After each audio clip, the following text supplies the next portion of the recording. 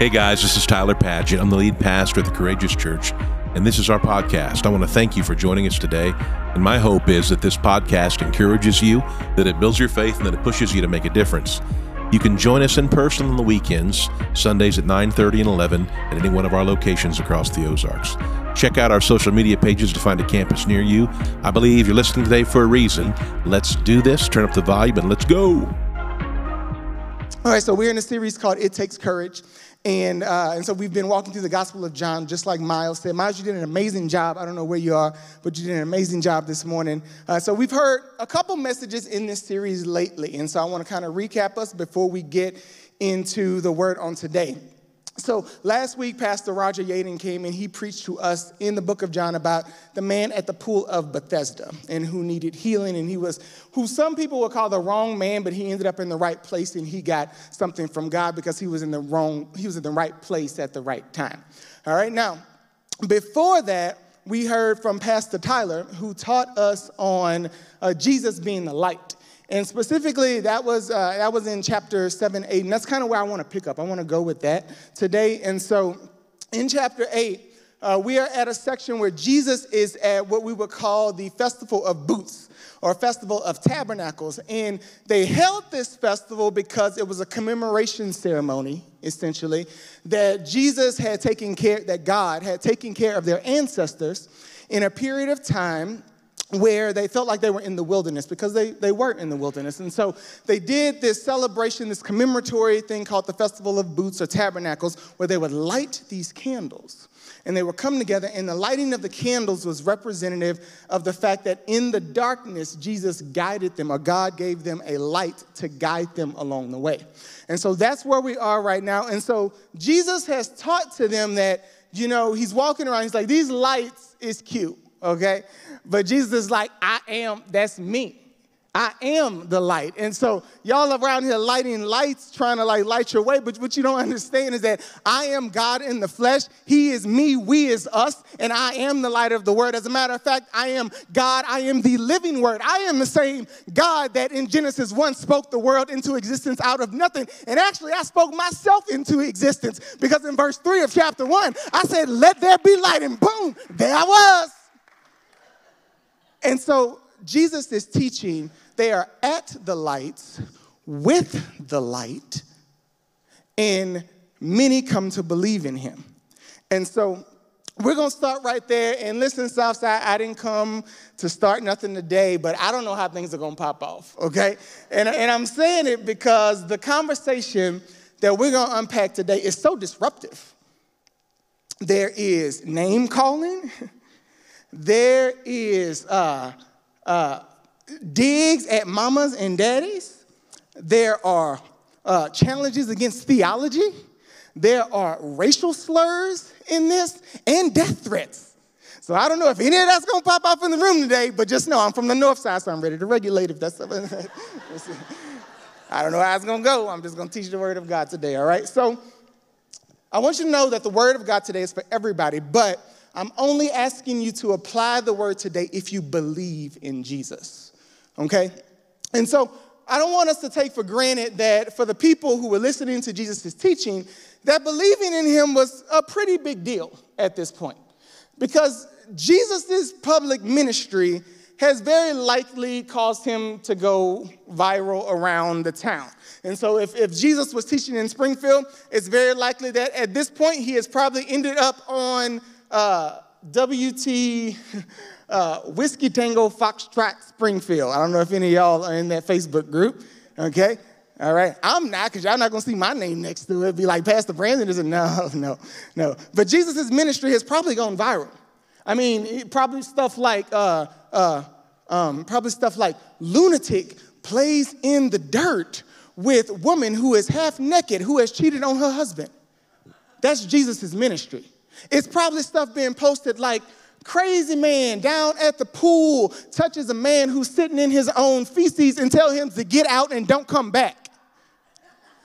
That's Jesus' ministry at this point. Jesus' ministry probably is going wild on the internet for stuff like Jew allows 4 times divorced woman into faith community, starts a desegregation campaign. That's Jesus' ministry. And so he's not gaining fans, but somehow he is gaining followers. But following Jesus comes at a cost. And so that's what we're going to pick up today. And so John 8, we got a lot of scripture to read today. All right, so we're going to read the Bible today. And so Northside, if you got your notes and your Bibles, let's head to John chapter 8. And we're going to pick up at verse 31. And so Jesus has just taught about the light. And it says, Jesus said to the Jews who had believed him, if you abide in my word, you are truly my disciples. And you will know the truth, and the truth will set you free. Now, it's important to know that Jesus is not talking to who we know as the 12 disciples, because we see that word disciple, we think 12 disciples. He's not talking to them. He's talking to new believers with baggage. And essentially, Jesus is saying, if you're going to come with me, you're going to have to let go of carrying what you've cultivated, because if you do, you're not going to get very far, because you're carrying the truth that you've cultivated, and the truth has you trapped. And the story goes on in verse 33. Jesus says, or they answered Jesus in verse 33, we are offspring of Abraham. We've never been enslaved to anyone. How is it that you say you will become free? And they did not understand, much like us sometimes, the context of what Jesus is teaching. And so verse 34, Jesus answers them and he says, truly, truly, I say to you, everyone who practices sin is a slave to sin. And Jesus was essentially saying, which I want you to understand, is that you have allowed sin to become your master. And when sin is your master, you say yes, even though you don't want to, because you're just obeying the master. And so we build habits, not of intentional sin, but obligatory yes to our master of sin. And Jesus goes on in verse 36 and says, verse 35, he breaks this down. He says, the slave does not remain in the house forever. The son remains forever. And Jesus is helping them to see that sin has no loyalty to you. Sin is using you. You are disposable to sin. And 36, Jesus goes on to say, so, if the Son sets you free, you'll be free indeed. And so he loops back to this family heritage situation, all right? And he says in verse 37, I know you are offsprings of Abraham, yet you seek to kill me because my word finds no place in you. Now, this is important because what I had to remind myself as I was studying is that this is not the first time Jesus has tried to teach them about who he is as their father. And so Jesus has a death threat out on his life at this point. Okay? Jesus is teaching. They're trying to execute him everywhere he goes. And y'all, Jesus starts throwing jabs at their great-great-great-great-great-grandfather Abraham. Jesus starts picking a fight. And on top of that, Jesus picks a fight, and then he says, my words find no place in you. So Jesus says, y'all are so full of it that your heart and your mind have no space for my words. In verse 38, Jesus goes on to say, I speak of what I've seen with my Father, and you do what you have heard from your father. And they answered him, wait a minute, Abraham is our father. And Jesus was like, I'm over this 23andMe foolishness. Listen, if you were Abe's children, you would be doing the works like Abe did. But you seek to kill me, a man who has told you the truth that I heard from God. This is not what Abe did. And so we've heard lots of Abraham, and if you're new at a faith, you're like, well, I don't even know what this Abraham thing is all about, so I'll catch you up really quick. So the context of the people he was teaching to, Abraham was essentially what they would call the father of their faith. God had gave Abraham a blessing to bless him and make nations come out of them, and so they were descendants. You know how some of us hold true to our great-great-great-great-great-grandfather and their legacy and their inheritance? That's what they were doing. They were holding on to something and someone that they thought significant into their life. And Jesus is saying, listen, I know Abe, I know y'all, Y'all not acting like y'all related to Abe. Because verse 41, Jesus goes on to say, you are actually doing the works that your father did. Okay. They said to him, we're not born of sexual immorality. Y'all, this was a low dig at Jesus because the rumor was Mary and Joseph wasn't married when they had Jesus. And so they low blowing at Jesus. They're like, we know who our daddy is. You don't even know if Joseph is your daddy. And so 42, Jesus said to them, listen, if God were your father, you would love me, for I came from God and I am here. I came not from my own accord, but he sent me. And so verse 43 goes on to say, why do you not understand what I say?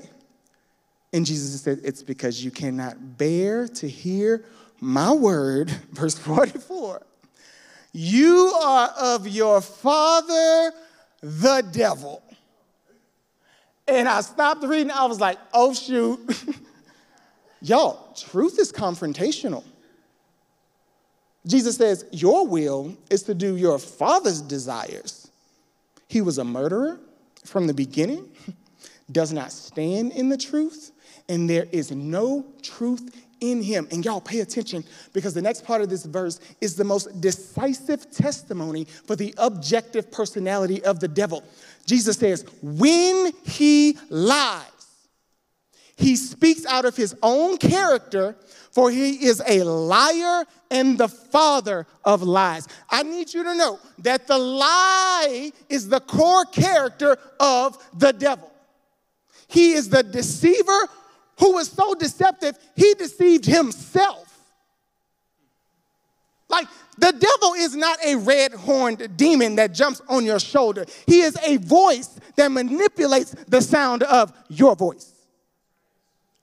And because he was there from the beginning, he's been with you from the beginning, and he knows your voice. And because he has been listening to all of the things that you have done, he's gotten real good at deceptive ventriloquism. Wait, was that me? Wait, who was that? Was that me? He has gotten so good at deceptive ventriloquism, you don't even know what he sounds like because he sounds just like you. And Jesus goes on in verse 45 and says, but because I tell you the truth, you don't believe me. So which of you convicts me of sin? I tell you the truth. Why do you not believe me? And Jesus answers his own question. Oh, yeah, I remember. I know why. Because whoever is of God hears the word of God. The reason why you do not hear them is that you are not of God. And I'm reading, I'm like, Jesus, chill. My gosh. In verse 48, they keep fighting. The Jews answered him. Are you ready? The Jews answered him. Are we not right in saying that you are a Samaritan and have a demon? Y'all, they just called Jesus a demon. And on top of that, if I had to give you context, when they called Jesus a Samaritan, they just called him the racial slur of all racial slurs. So they just called Jesus a racial slur. And on top of that, called him a demon. And then Jesus teaches us all how to take the high road when people come at us. And he says in verse 49, Jesus answered, I do not have a demon, but I honor my Father. You dishonor me. Now, I'm going to stop the story because they've been fighting so long, y'all probably forgot what the fight is about in the first place. Okay? So I want to circle back. To why this whole conversation popped off in the first place. So let's go back to the beginning, John 8, verse 31. So Jesus said to the Jews who had believed them, if you, y'all say it, if you abide in my word, you are truly my disciples. And you will know the truth, and the truth will set you, come on, Northside, and the truth will set you free. And so I decided to call our message today, the courage to be a disciple. And so, many of us believe in Jesus, but we can't figure out why we can't get free. And so then as we begin to learn about Jesus, we have to wrestle with concepts of Christianity that we're teaching, and we begin to ask ourselves, what is really a disciple? And the longer I fall in love with Jesus and I begin to pastor and care for people, I begin to wrestle with concepts like this and words like this. And for a person who grew up in church, I started to realize, well, shoot, if I'm struggling with the word disciple and how to live it out, surely people that are newer to their faith are struggling trying to figure out what this actually means to be a disciple. And so let's break down the word disciple, shall we? Okay, the word disciple has its root in the word discipline. Did y'all hear that? I cussed in church. It has its root in the word discipline. So over the summer, I led a small group on leadership, and in about 2 weeks, it was people who were ready to step into leadership at church. And so about 2 weeks in, I decided to throw a curveball. And so we all came and sat down at Panera, and I was like, okay, everybody, here's the question. Is leadership discipleship? And everybody just sat there and looked at me. And they thought I was going to answer the question. Y'all thought I was going to answer the question. I didn't answer the question. No, we wrestled with that concept for 3 weeks in my small group. Is leadership discipleship? Is being a leader being a disciple? Is being a disciple being a leader? And we struggled with that. And while I would love to answer you, if it took them 3 weeks, I'm not going to tell you today. But what I will tell you is that being a disciple means being a learner. And so I've been in people development, in the people development world for about 10 years. Okay, higher ed, organizational development. I've been developing people for a long time. All right, and so about my 3rd year in the higher ed, we moved to Springfield. We were living in St. Louis, and I started teaching at a college here in town. And I remember sitting at the desk of the Associate Dean of Affairs, and we were sitting down and we were talking. And I'll never forget the advice that she gave me early on when I started teaching. And she said, Brandon, education is the only commodity where people don't want what they pay for. And I was like, dang, okay. And so I've gone on to develop my own mantra that I say so often to people when this idea of learning something comes up, and I have just come to say, yeah, learning is hard. Learning is hard. And I've been in teaching for about a decade, and it blows my mind that we will pay tens of thousands of dollars to learn something and still not choose to drop our sense of the truth to undergo the learning process to develop a new set of truths. It blows my mind. And in the same breath, I've never met somebody that goes, oh my gosh, I love failing. You got one or the other. And so what I've learned is that I've worked with so many people and I've learned so much from so many people. I started to learn the concept of the idea of studying versus learning. And I said, well, you can't really be that surprised when you didn't do well because you studied it, but you never learned it because you never did anything with it. And so the first time you sat down to do something with it was at the test. And so it was the first time you actually did something with what you learned. So you've been studying, but you never applied it, and learning is hard. So let's try again next time. And it is so uncommon for us today to consider ourselves disciples of anything that the word has somewhat fallen out of culture. And so if you're even familiar with the term, you know it in the context of Jesus. But discipleship is essentially associated with today what we would call mentorship. Okay? And so it's the idea of following a person that you have given great influence to, that you can gain wisdom from to make you better. And so in the context when Jesus was teaching, they were disciples. These people were disciples of Plato and Aristotle and Socrates and great rabbis. Okay? Now, y'all, I'm not a big sports guy. Okay? I don't know if that surprises anybody. I'm not a big sports guy. A lot of y'all like the St. Louis Chiefs. Okay, I'm just making sure everybody was with me, okay? I know it's the Kansas City Chiefs and the St. Louis Rams, okay? All right. Okay, I knew that one too. It's the LA Rams. See, y'all thought I didn't know what I was talking about, okay? I'm not really a big sports guy. What I have gotten into is archery. And for no other reason but to be petty today, all right, I would like to announce to all of the people at the Courageous Church that in my small group this fall, all right, this is the golf tee that I split in half with my bow and arrow. And you know who didn't? Craig Scott at the North Campus. Happy birthday, Craig. I'm petty, I'm sorry. That relates to absolutely nothing, okay? Okay, but football. Okay, so it is amazing to me that there are two, on a college campus, there are two groups of people that are unequivocally the most happy and excited and engaged group of people. The first set of people are athletes, football players, which blows my mind, okay? I would park in the parking garage and walk by the field, and it is cold, it is raining, and they are out there throwing themselves at each other for a practice, hitting each other because they volunteered to do so. And they happy about it. They signed up to get yelled at by somebody who got veins popping out of the side of their head that if they weren't paid to do it, would probably get hotline for child endangerment. I don't understand.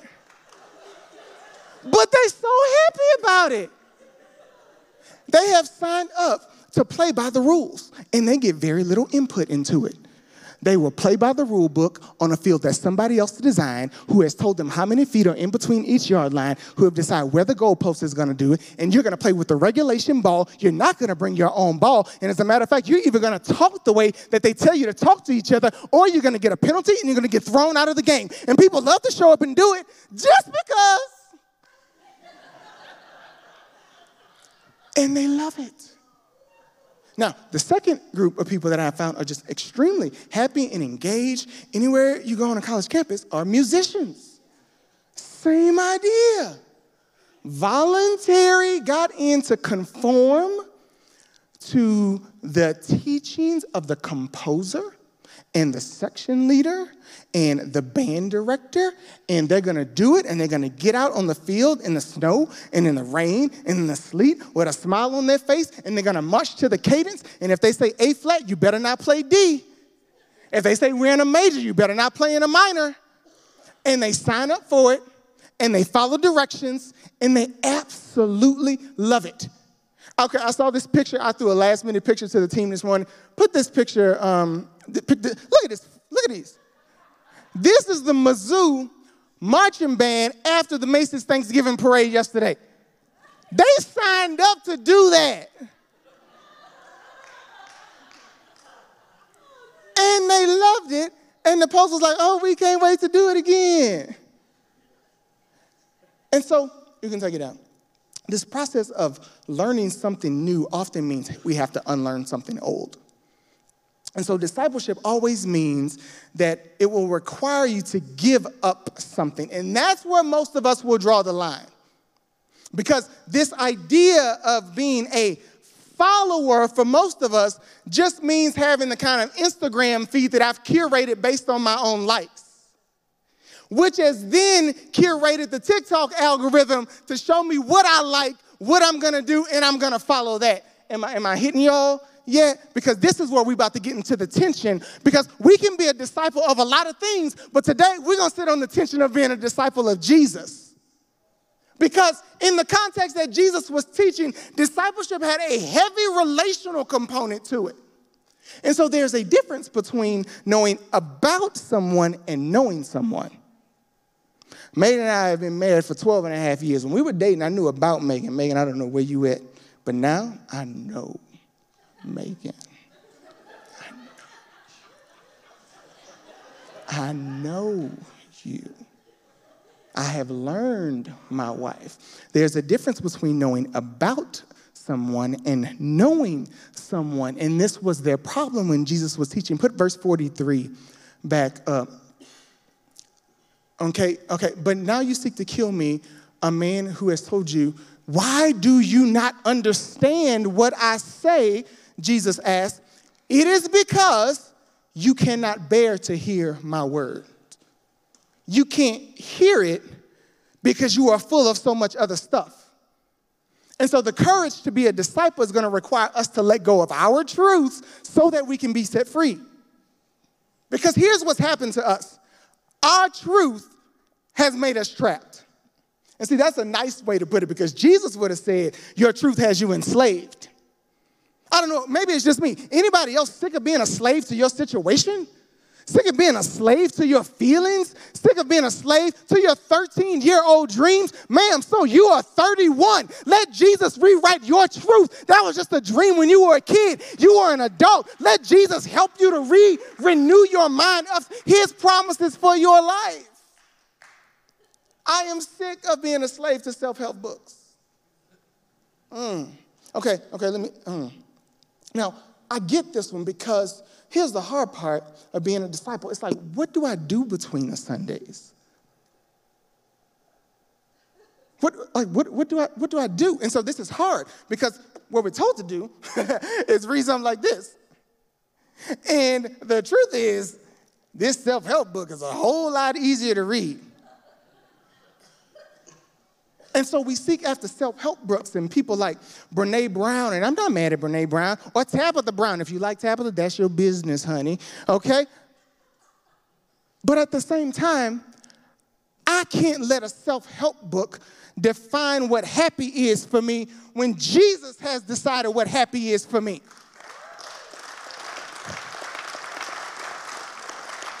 And it's an easy read. This is a book. I went and found it. I bought this book when I was on my 6th year in college. Okay, y'all mind your business, all right? I bought this book when I was a 6th year in college, and it's called You Are What You Think. And as I was thinking about it, I was like, so many of my formative years were shaped by what this book told me to think about, and I knew all about Jesus and the Bible. And so the question I had to ask myself is, Brandon, do you have the courage to let some of this go? Just because you believe something does not make it true. I can get up here and I can passionately and persuasively lie to you, and my lie becomes your lid. And so I wonder if anybody is ready to be free from the lid of deception from the enemy today. Because as I was studying, Jesus was correcting believers. And so hear me, that it's not enough just to say, I believe. Well, guess what? Demons believe too. They believe so much that they tremble at the name of Jesus. But guess what? At the end of the day, they still demons. So the question is, are you a disciple or are you a demon? Jesus said it, not me. But here's the problem with that. Sometimes our truth has an element of reality to it. That's what they did. They were like, my pastor is Abraham. They weren't lying. They were holding on to their truth. But Jesus said, my place have no words in you. So what does that mean for us? It means, number one, we're going to have to decide to make room in our heart, in our mind, that God is worthy to be trusted. Because you don't listen to a teacher that you don't trust. And so if you're a believer in Jesus, I got 4 things I want you to reset your mind to today. Now, Pastor Tyler shared these with our staff earlier this week, and I didn't even tell him I was going to use it. Appreciate your tea, all right? I didn't even tell him I was going to use it, but they were so good, I was like, our whole church needs to hear this. So 4 things to reset your mind, okay? And this is the part like, okay, so Jesus is talking about learning and stuff, right? So I'm asking you to take a picture, take some notes, write something down in the spirit of the message today, all right? Number 1, reset your mind. God is great, so I don't have to be in control. I can trust Jesus. Because when you trust Jesus, you unlock the door to peace in your life. And when you unlock the door to peace in your life, joy comes naturally. And when you have joy, thankfulness is just an overflow from that. And when you are thankful, that thankfulness shows up into praise. And so if your worship is weak, maybe it's because you're too bound up carrying stuff that you've cultivated for yourself.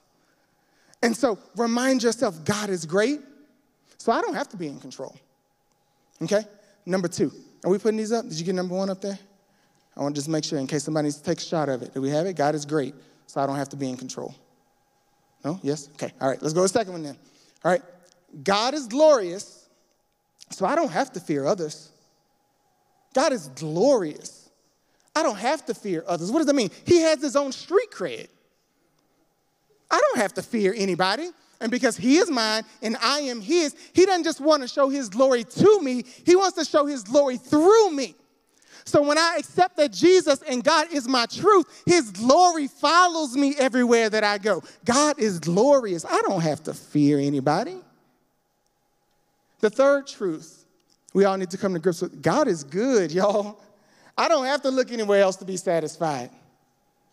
God is good. I don't have to look for anywhere else for satisfaction. Some of us are so exhausted chasing after stuff that God said would chase us down. David reminded himself in the Psalms, sure, I wonder if I got any people who read the Bible, surely goodness and mercy shall follow who? Shall follow who? Shall follow you.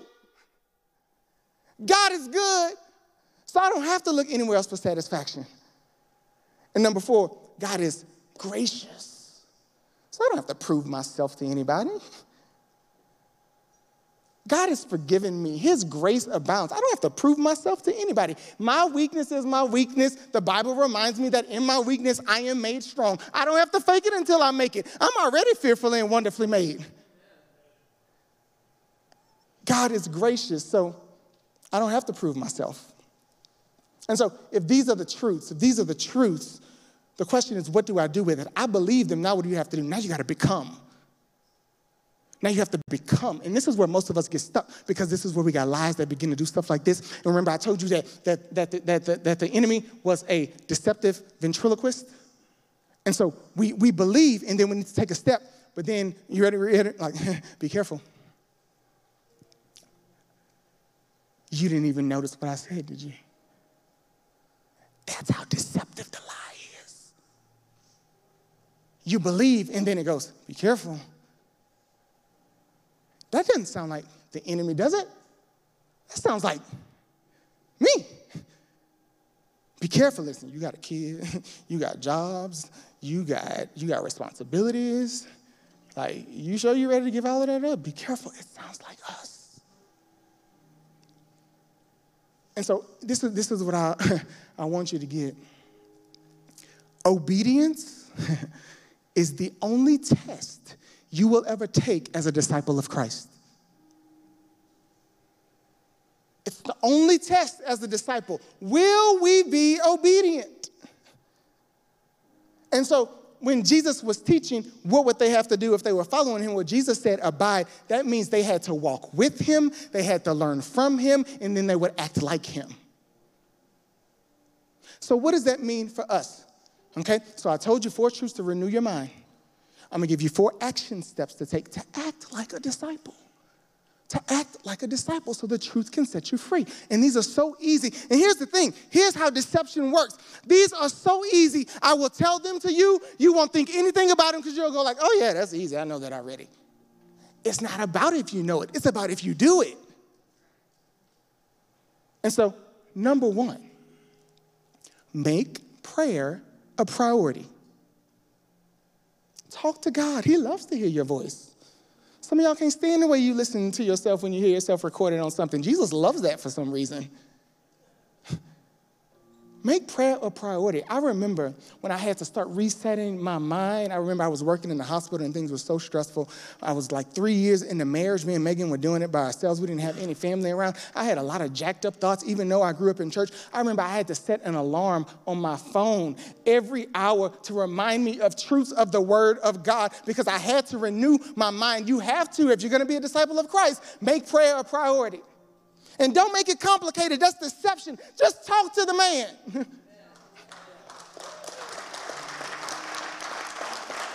Okay, number 2, Number 2, read the Bible. This is the hard one because this is easier than this. Read the Bible. Yo, it is, I'm going to sound so old when I say this. It is 2022, all right? All of us can get the Bible on our phones. Anybody at the church, anybody on the dream team, I'm just going to throw you out. I'm believing that you can help somebody get the Bible app on their phone, okay?